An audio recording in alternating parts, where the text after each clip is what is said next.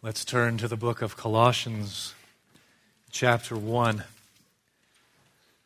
And as you are finding your way there, let me take you on a little journey into the past. The year is AD 177. So a long, long time ago. The place is the city of Lyon in present-day France. And there is a young girl by the name of Blandina. She is a slave, and she is a Christian.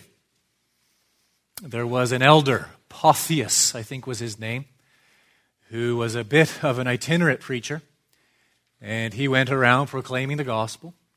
And through his proclamation of the gospel, the Spirit of God brought Blandina and a host of other people to salvation in the Lord Jesus. A very short time after, Marcus Aurelius, the Roman emperor, instituted a semi-systematic persecution of Christians. And as a result, in Lyon, Blandina and a number of other Christians were arrested. And rather barbaric, they were tortured. The purpose of the torture wasn't interrogation. They weren't trying to find out information. The purpose of the torture was to break their will and to force them to renounce the Lord Jesus, to renounce the Christian faith. Blandina, young girl, uneducated, a Christian, relatively short period of time, refused to renounce the faith.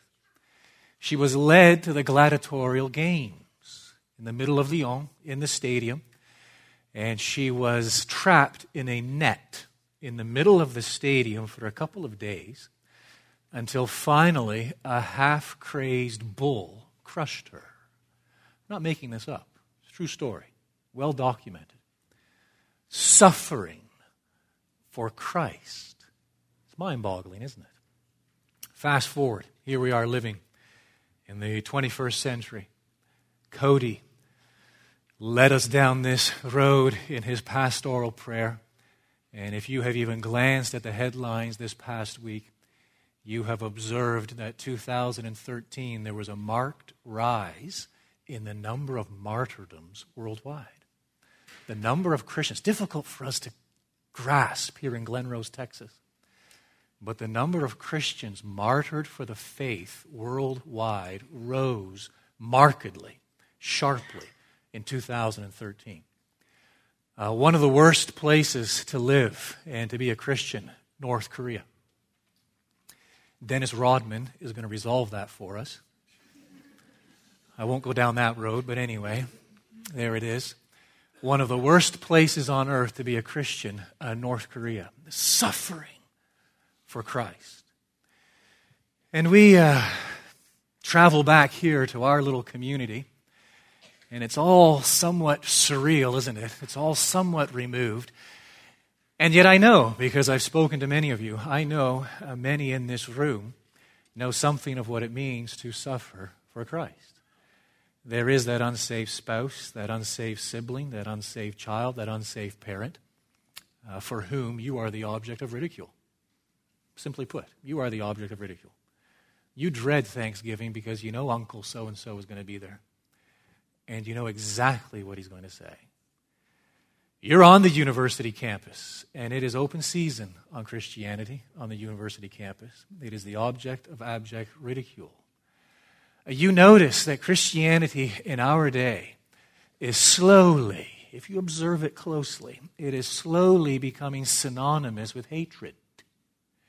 It is slowly becoming synonymous with bigotry, racism, narrow-mindedness, short-sightedness, and certainly a lack of love. And we feel it increasingly, don't we? And not to the extent of Blandina all those centuries ago, staring down that half-crazed bull in the center of the gladiatorial games. Not to the extent of our brothers and sisters in far-off places like North Korea or other places in North Africa, the Middle East. But we are sensing something of what it means to stand out. Something of what it means to be at the end of ridicule, if not outright disdain, suffering for Christ. It's difficult. Let's not pretend otherwise. It is extremely difficult. And it is confusing. It is confusing for us, and I have taken you down this road many times from this pulpit, and I'm going to continue to do so because we are overwhelmed by this message in our day. We live in the midst of a false gospel. We live in the midst of a false gospel, which is simply this: come to Jesus, and He will make your dreams come true, and He will resolve your problems. It is, I will repeat it, and I will not apologize for it, anathema. It is a false gospel. It is not promised in Scripture. Christ is the Savior of sinners. He has come for one reason: to lay down His life as a ransom for sinners, to bring to Himself, to extend that beautiful invitation: come to me, all who are weary and heavy laden, and I will give you rest. It is the promise of forgiveness of sin, but He has not promised to make all our dreams come true.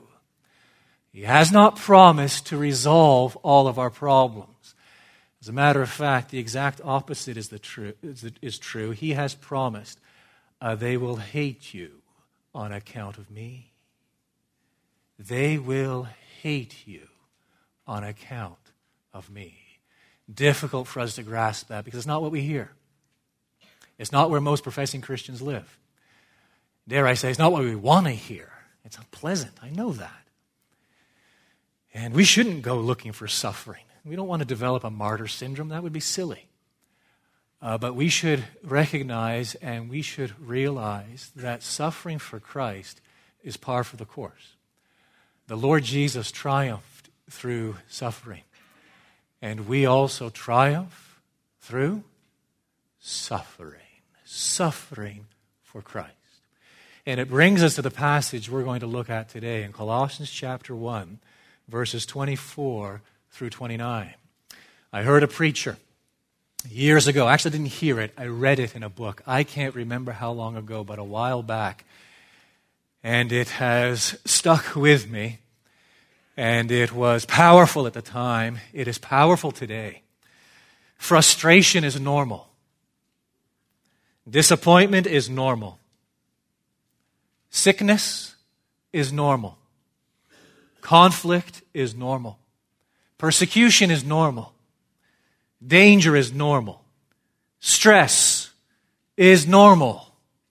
The mindset that moves away from these things moves away from reality and moves away from Christ.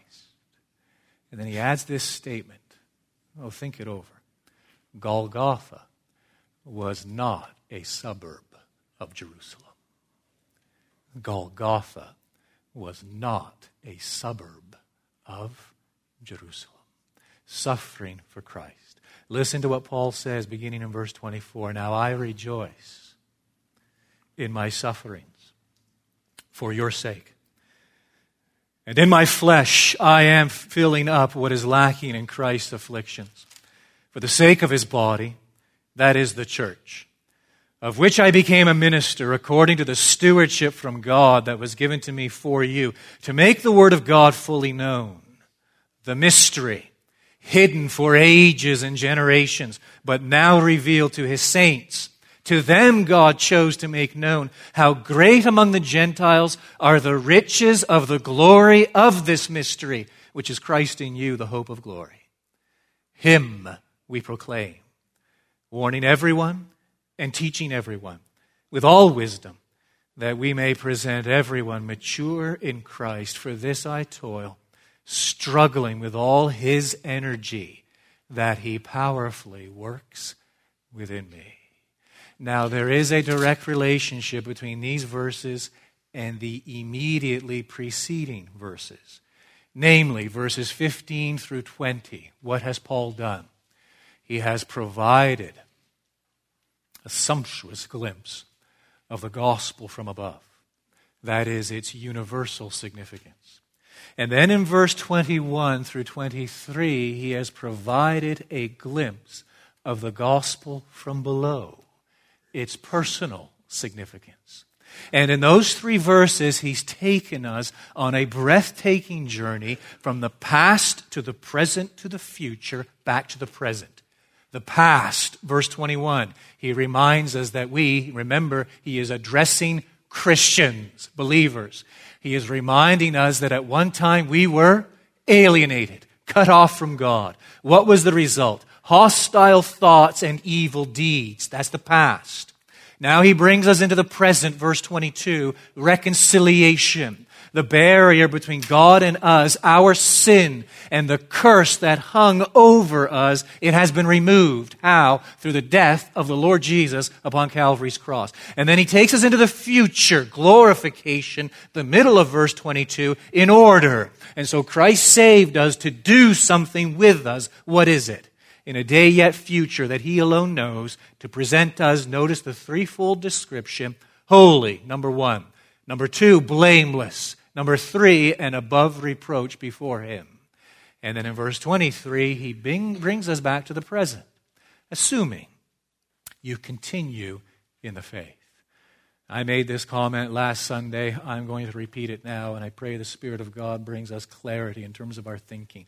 We are not saved by the mere profession of faith. Oh, how many people are lost who think they are? We are not saved by the mere profession of faith. We are saved through the continual possession of faith.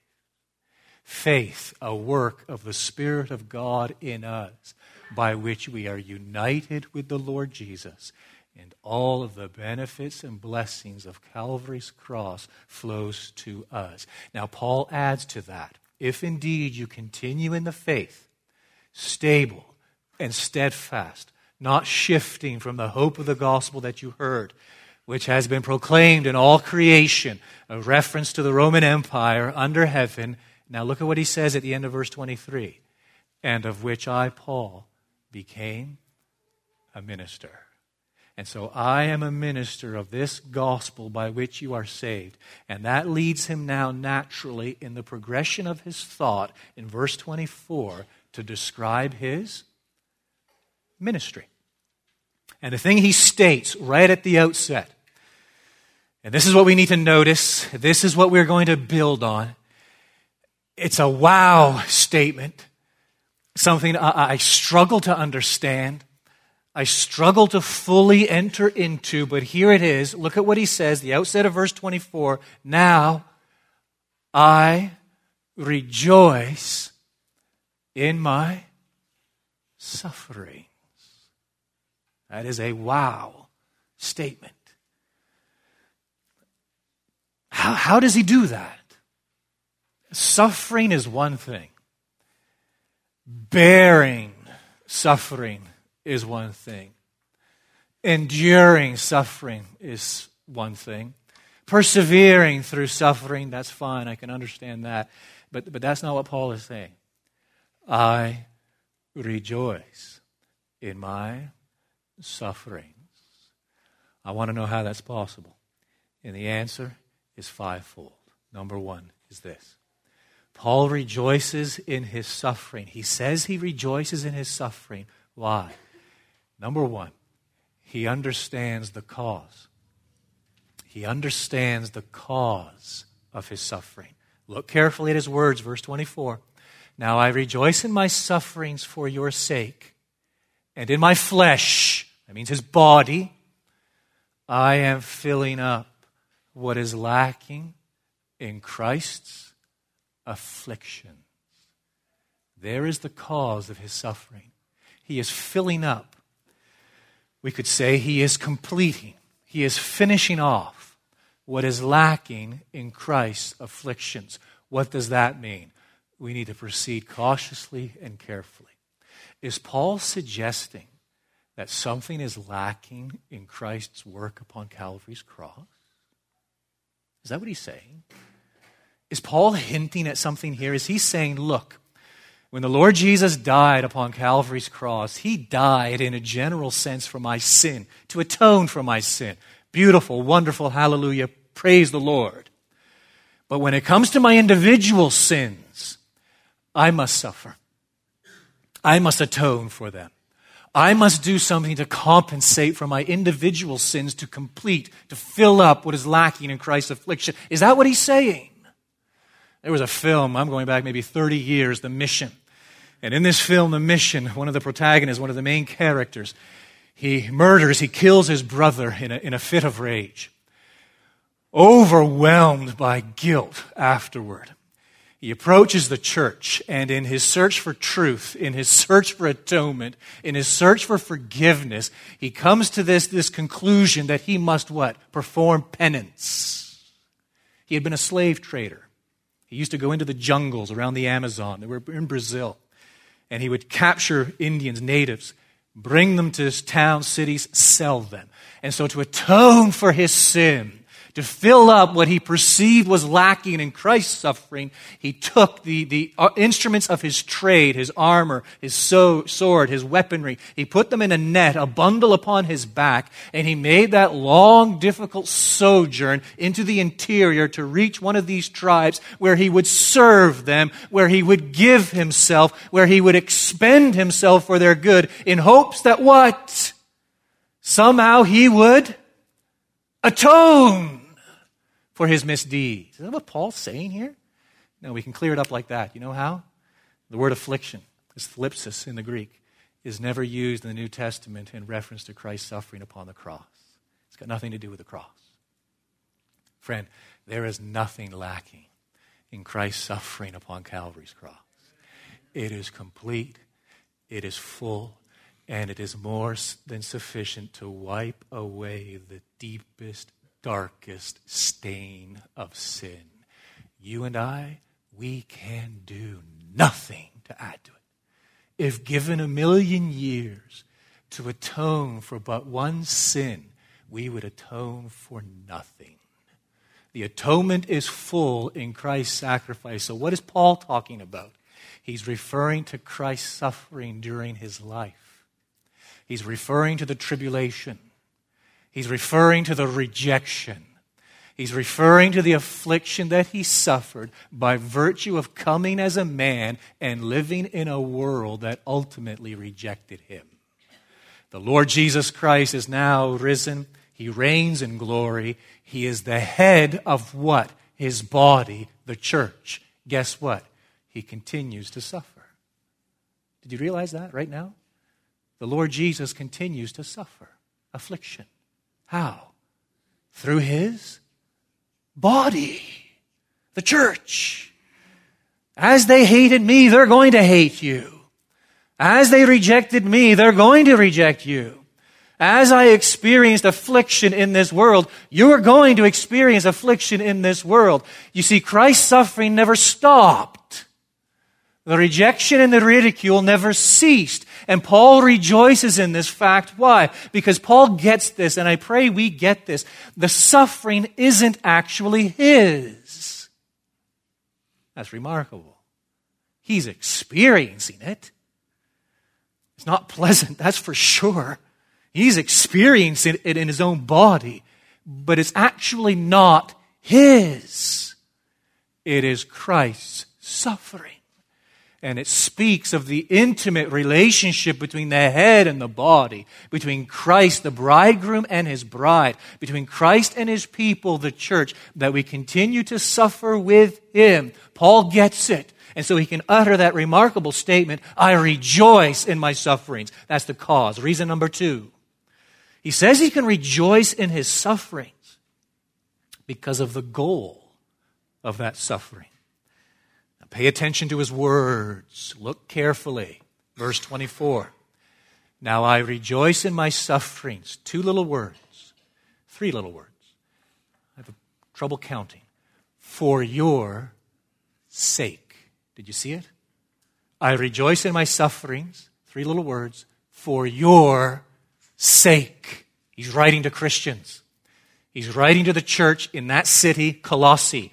And in my flesh I am filling up what is lacking in Christ's afflictions. Now notice what he adds. For the sake of his body. That is the church. So my suffering isn't in vain.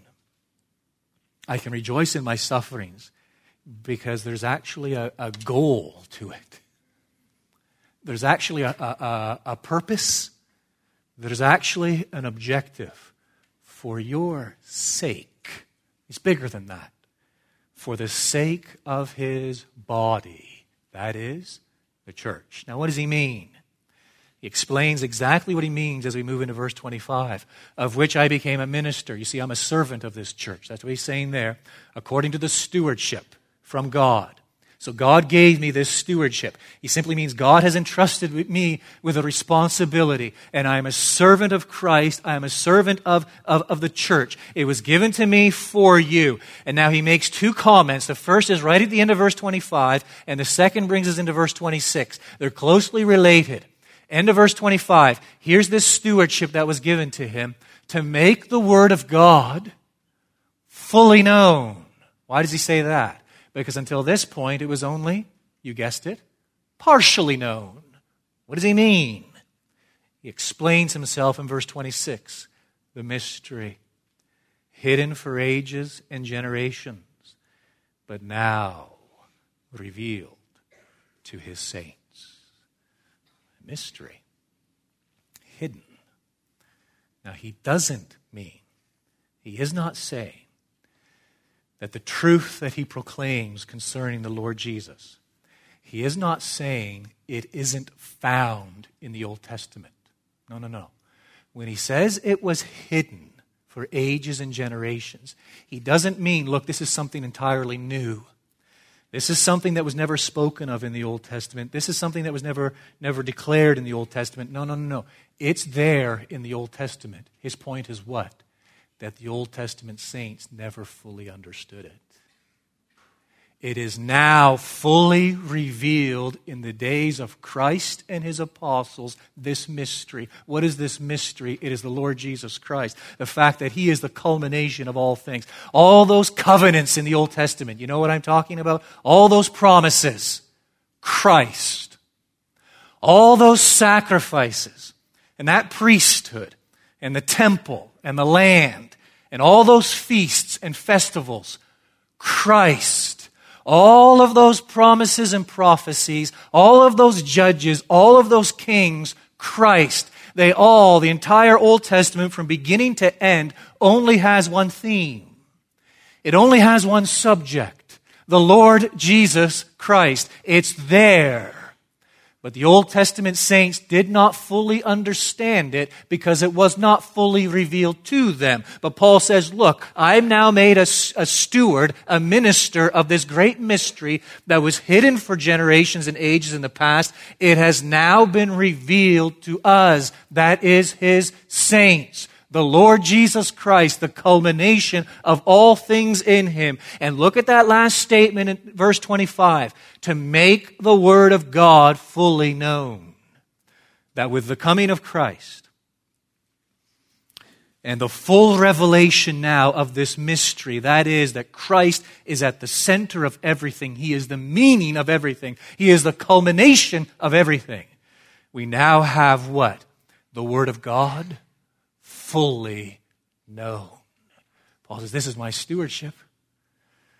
This is the responsibility given to me by God himself. And it makes me a minister. It makes me a servant of the church. And I am proclaiming this mystery for the benefit of the church. And by proclaiming this mystery, it is bringing me into the realm of what? Suffering. But you know, I can rejoice in my sufferings because I see the big picture. And I see the correlation between my proclamation of this truth and my suffering. The advancement of the church and my suffering. The glory of the Lord Jesus Christ and my suffering. And so I have this goal in view. And as I keep this goal in view, the body of Christ and the glory of the head, the Lord Jesus, I'm able to rejoice in the midst of my suffering. Reason number 3. He rejoices in suffering because of its hope. Verse 27. To them. Who's he talking about? Look at the last couple of words in verse 26. His saints. It's a New Testament church. This revelation came through the apostles to the New Testament church. To them, God chose to make known how great among the Gentiles. He mentions the Gentiles specifically. Why?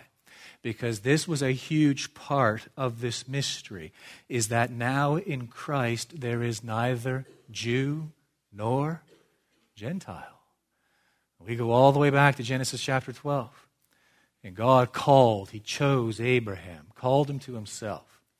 Abraham, Isaac, Jacob, Jacob his sons, and we have the nation of Israel.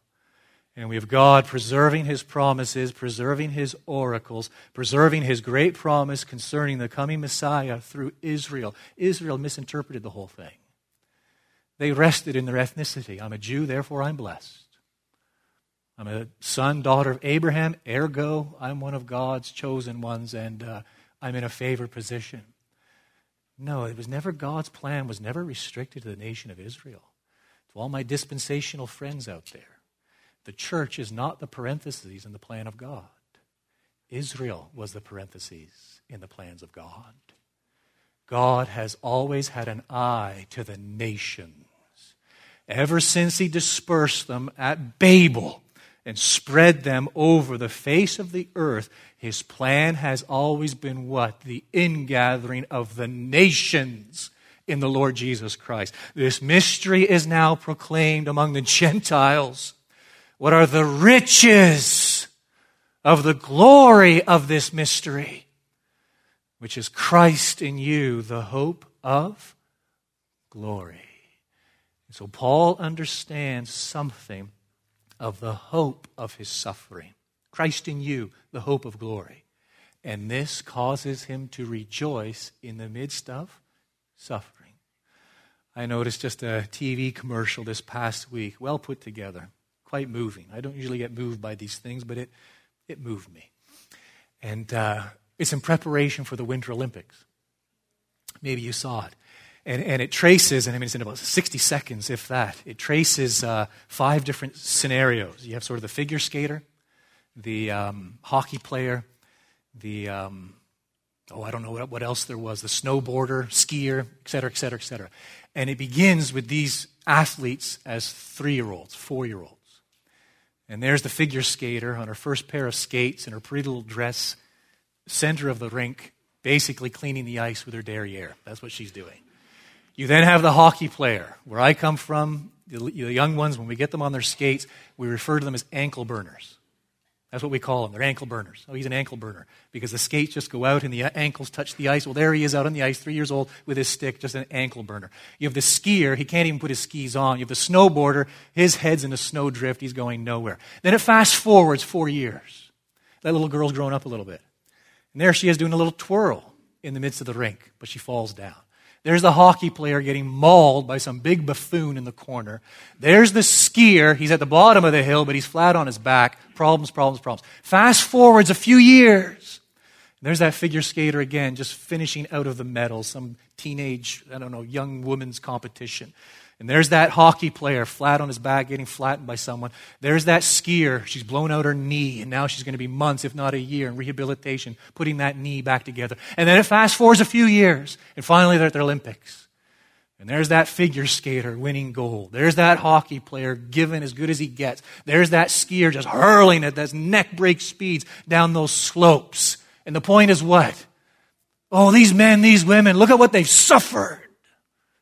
Look at what they've endured. Look at what they've given. Look at how they've expended themselves. And there's this emphasis on mom, because mom's there in the back all the way through, picking them up. Oh, what we are prepared to suffer for things we value. Right? What the athlete is prepared to endure to get up on that podium. What the explorer is prepared to endure to go to places people have never been. Oh, what the scientist is prepared to endure in his search, in his quest for new discoveries. We are prepared to suffer all sorts of things when we actually value something. Now, here's a humbling little exercise. You can do it if you want. I encourage you to. Right now, for the coming week, boom, this neutral observation team is going to get plugged into your life. You're not even going to be aware they're there. They're going to be just hiding here, there, everywhere, observing your life, observing my life. At the end of the week, they're going to answer this question. What is this person prepared to suffer for? What does this person value? Oh, I tell you, in a week's time, most of us will be embarrassed by the answer to that question. What is it we value? What is it we be prepared to suffer for? Paul rejoices in his sufferings. Why? Because there's a hope attached to it. Christ in you, the hope of glory. That this great mystery that you are in Christ, it seals what? This certain expectation of coming glory. And look at the verbiage, the words Paul uses in the middle of verse 27. The riches, wealth, exceeding wealth, abounding wealth of the glory of this mystery. Oh, and I consider what's coming. When I weigh the full significance of this mystery, this truth that is now revealed concerning the Lord Jesus, I rejoice in my sufferings because of its hope. Fourth reason is this, the fruit of suffering. The fourth reason why he is able to rejoice in the midst of his suffering, look at verse 28. Him, that is, Christ in you, the hope of glory. We're going to come back to that statement in a moment. Hold that thought. Christ in you, the hope of glory. For now, verse 28. Him we proclaim. How do we proclaim him? Two ways, two sides of the coin. First is negative, warning everyone. Because there are lots of pitfalls out there, so we warn everyone. Positive side of the coin, teaching everyone with all wisdom. Wisdom comes from God. It comes from the Word of God. Here is the fruit of his ministry, this proclamation, warning, and teaching, that we may present everyone mature in Christ. So glory is coming. Christ in you, the hope of glory. Earlier, going all the way back to verse 22, he's talked about the fact that Christ has reconciled us to God in order to present us holy and blameless and above reproach before him. That is what's coming. That is what the Lord Jesus is doing now in his bride, what he is doing in his body, the church. Paul's ministry, the proclamation of the word, is the means by which the Lord Jesus does this. That as Paul warns and he teaches everyone with all wisdom, his goal is what? That through that teaching of the word of God, the day will come when they will be presented mature in Christ. And so how does Christ bring about that great transformation? How is the realization of our glorification what is coming? How is it produced? It's produced through the preaching of the Word. It's produced right now as I proclaim the Word. It's produced in that Sunday school hour as our teachers break down the Word. It's produced each morning as fathers we meet for 10, 15 minutes with our families. We open the Bible, read a simple passage, say a prayer. It's accomplished as we get on the phone with that brother, that sister who's perplexed about a certain issue, and we try to shine Scripture on it. It's produced as we get on the phone with that unbeliever or meet with that doubter or that scoffer, and we try to bring Scripture to bear upon their lives, upon their thinking. It's produced as we pick up good books, solid books, which expound Scripture. And the Spirit of God uses them in our lives. You see, there is this fruit, this result of his labors, of our labors, and as long as Paul keeps this fruit in view, as long as he keeps this end in view, he is able to rejoice in the midst of suffering. You see, when we know fruit is coming, when we know there's a tangible benefit, we will apply ourselves to something. We will sacrifice for that something. I was thinking this past week of King George VI.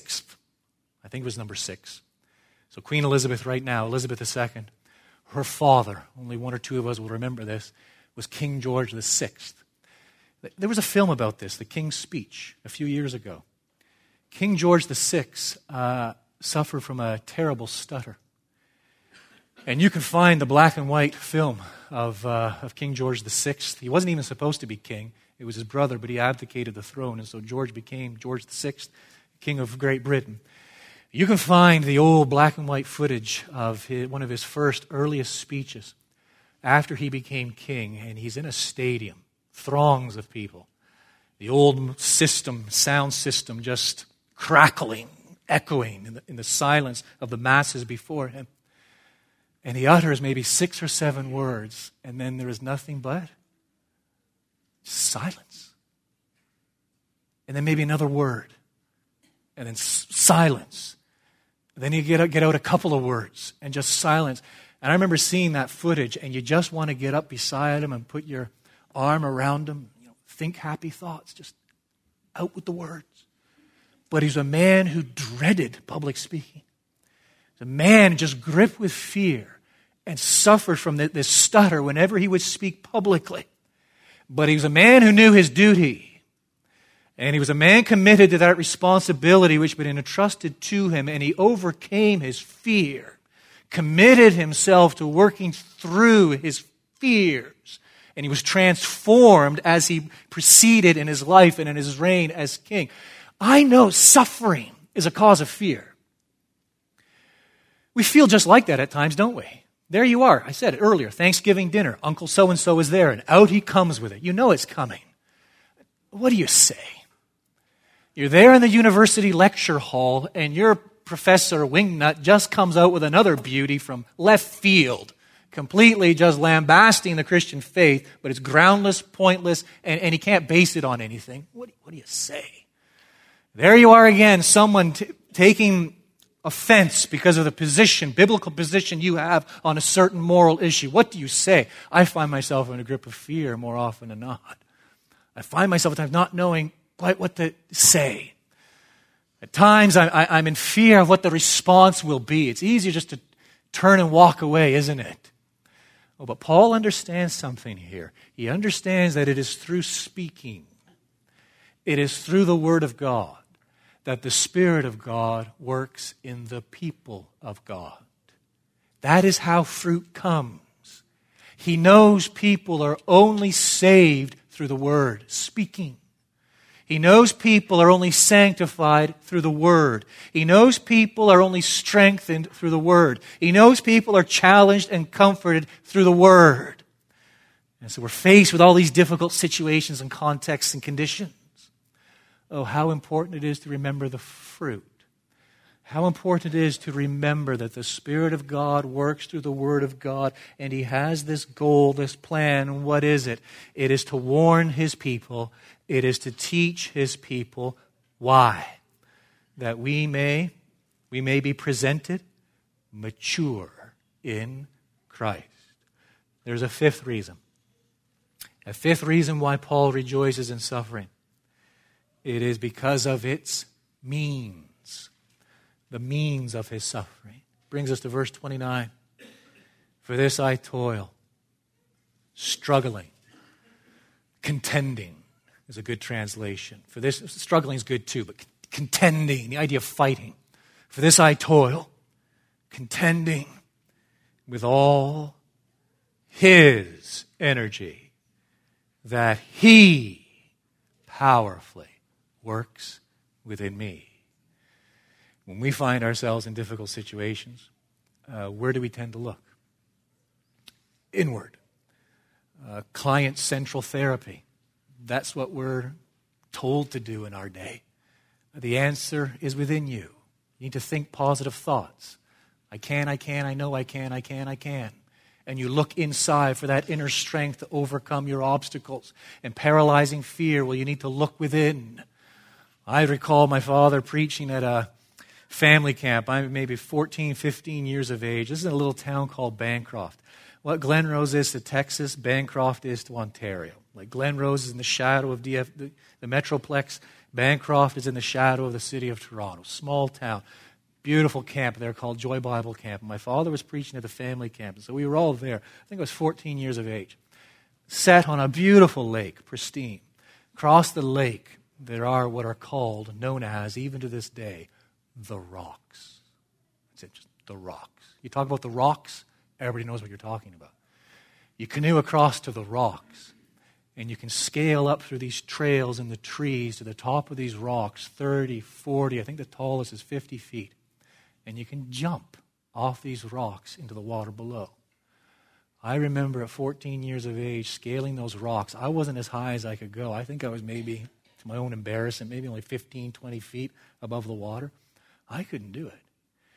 It didn't matter how much people tried to encourage me. It didn't matter how great the peer pressure was.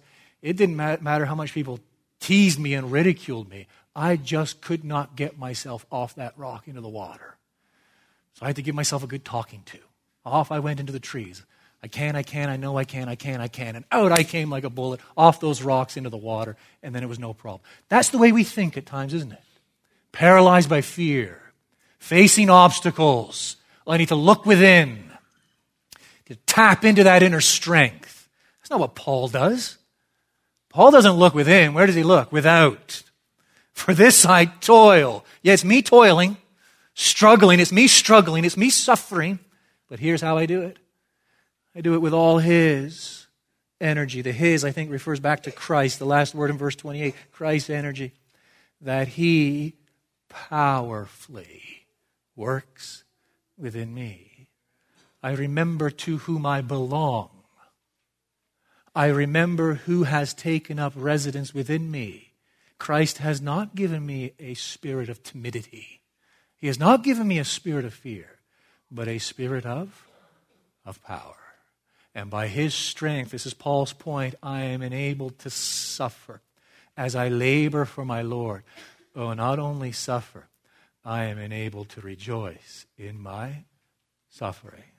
Now I told you, I promised you, and now I'm going to make good on the promise, that we were going to return to a statement in verse 27.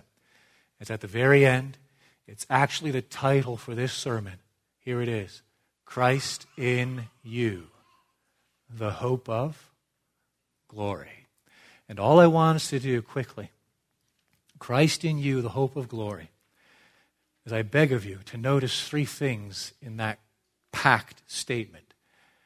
And then I want to apply it to believers, which I trust the vast majority of us are.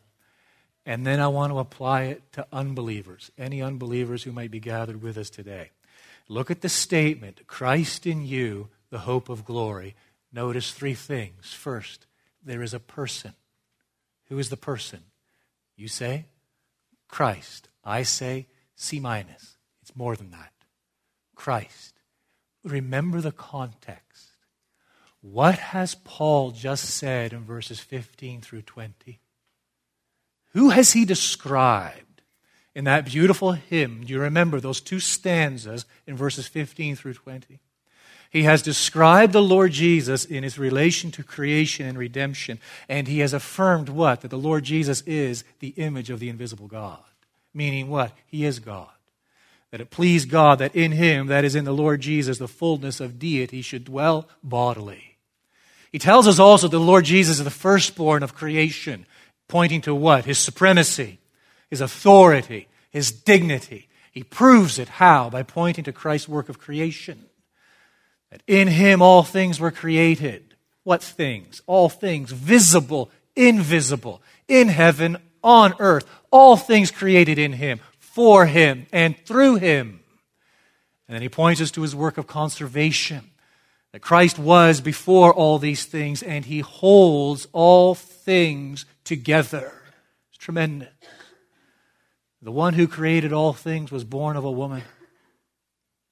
Right? The one who supersedes, the one whom the heavens cannot contain, was contained in the womb of a woman. The one who upholds all things was held in the arms of a woman. The Lord Jesus Christ. Christ in you, the hope of glory. A person, Christ. Do we grasp who He is? The creator of the universe. the sustainer of all things, the one who by his mere spoken word brought all things into existence, and now by the same power of that word, he maintains all things in existence. The power that created all things is the power that continues to sustain all things. The hand that formed all things is the hand that maintains all things. Here is the mystery in its profundity. Christ, a person. Notice, secondly, there's a possession. Christ. Here's another wow statement. In you. That makes me go, wow. Christ in you. In me. Why? Because I'm in him. I am in Christ. There is an eternal union. Father chose me before the foundation of the world in Christ. Set his love upon me. I am in Christ. This is a historical union. That when the Lord Jesus was man and walked on this earth, everything he did, Christian, understand this, everything he did for us. Everything he prayed for us. Everything he suffered for us. Every act of obedience was for us. Everything he did, his faith was for us. His death, his burial, his resurrection was for us. And then by virtue of this third union, that is a spiritual union, when the Holy Spirit makes me one with the Lord Jesus Christ, guess what? Everything the Lord Jesus has ever done is now mine. Because I am one with him. I have a problem obeying God. I am a sin-riddled man. But I am saved. Why? Because of the perfect righteousness of the Lord Jesus with whom I am one. I can never atone for my sin. But God forgives me of my sin. Why? Because I am one with the Lord Jesus Christ, who died, was buried, and rose again, bearing the penalty of my sin in full. I am brought into union with him. Oh, Christ in me by virtue of the Holy Spirit. Me in Christ. It is what? It is, notice thirdly, a prospect. It is the hope of glory. Something is coming. Something far greater than what we have at present. Something that will make the present seem trivial, almost pitiful. What is in store? A new heavens and a new earth restored in the Lord Jesus Christ for those who are one with him. That is my hope, the hope of glory. And I hold it with certainty. Why? Because someone is in me and I am in him. It is the Lord Jesus Christ, my Creator and my Redeemer. Now I want to apply that to the believer. Quickly. Psalm 144, verse 15. Here's what that statement means for the Christian. Blessed are the people whose God is the Lord. That's kind of obvious, isn't it? Blessed, happy, extremely privileged are the people whose God is the Lord. Christ in you, the hope of glory. His power is ours to protect us. His wisdom is ours to direct us. His mercy is ours to pity us. His grace is ours to pardon our sins. His love is ours to refresh and delight our souls. His justice is ours to accept us as righteous for the sake of his Son.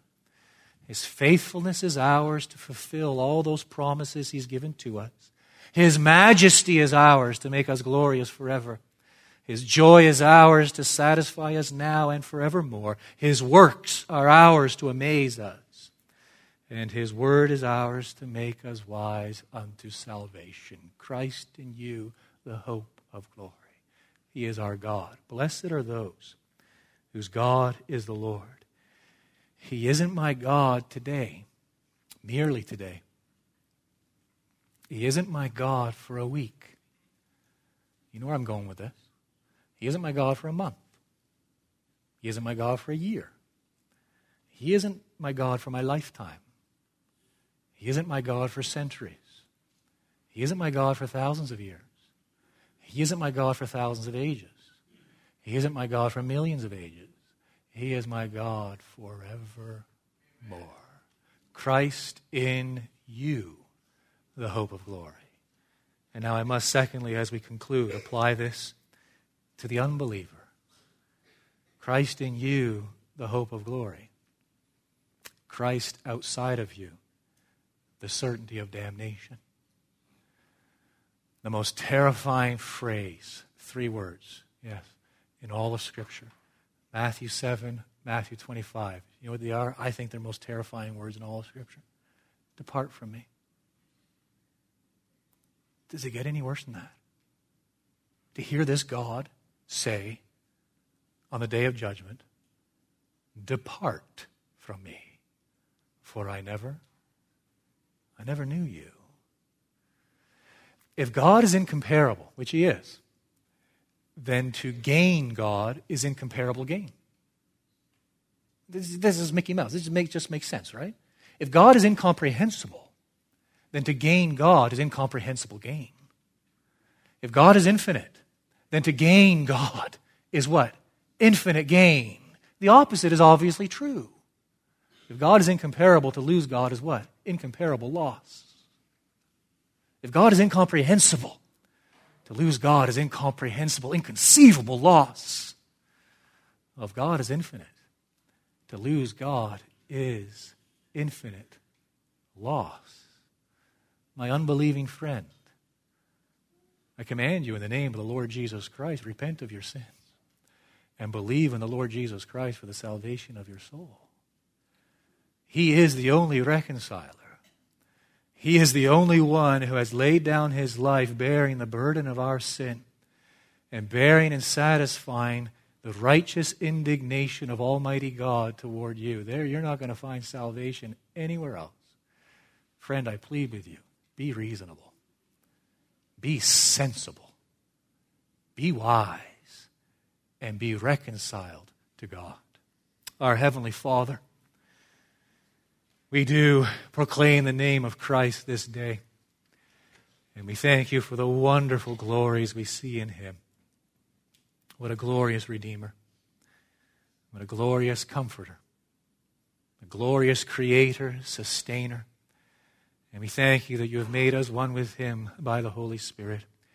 And we do thank you. We thank you because you've redeemed us, your people. And you have transferred us from the kingdom of darkness to the kingdom of your beloved Son. Make your word effectual this day for the saving of souls, for the sanctifying and strengthening of the saint. In Christ's name we pray. Amen.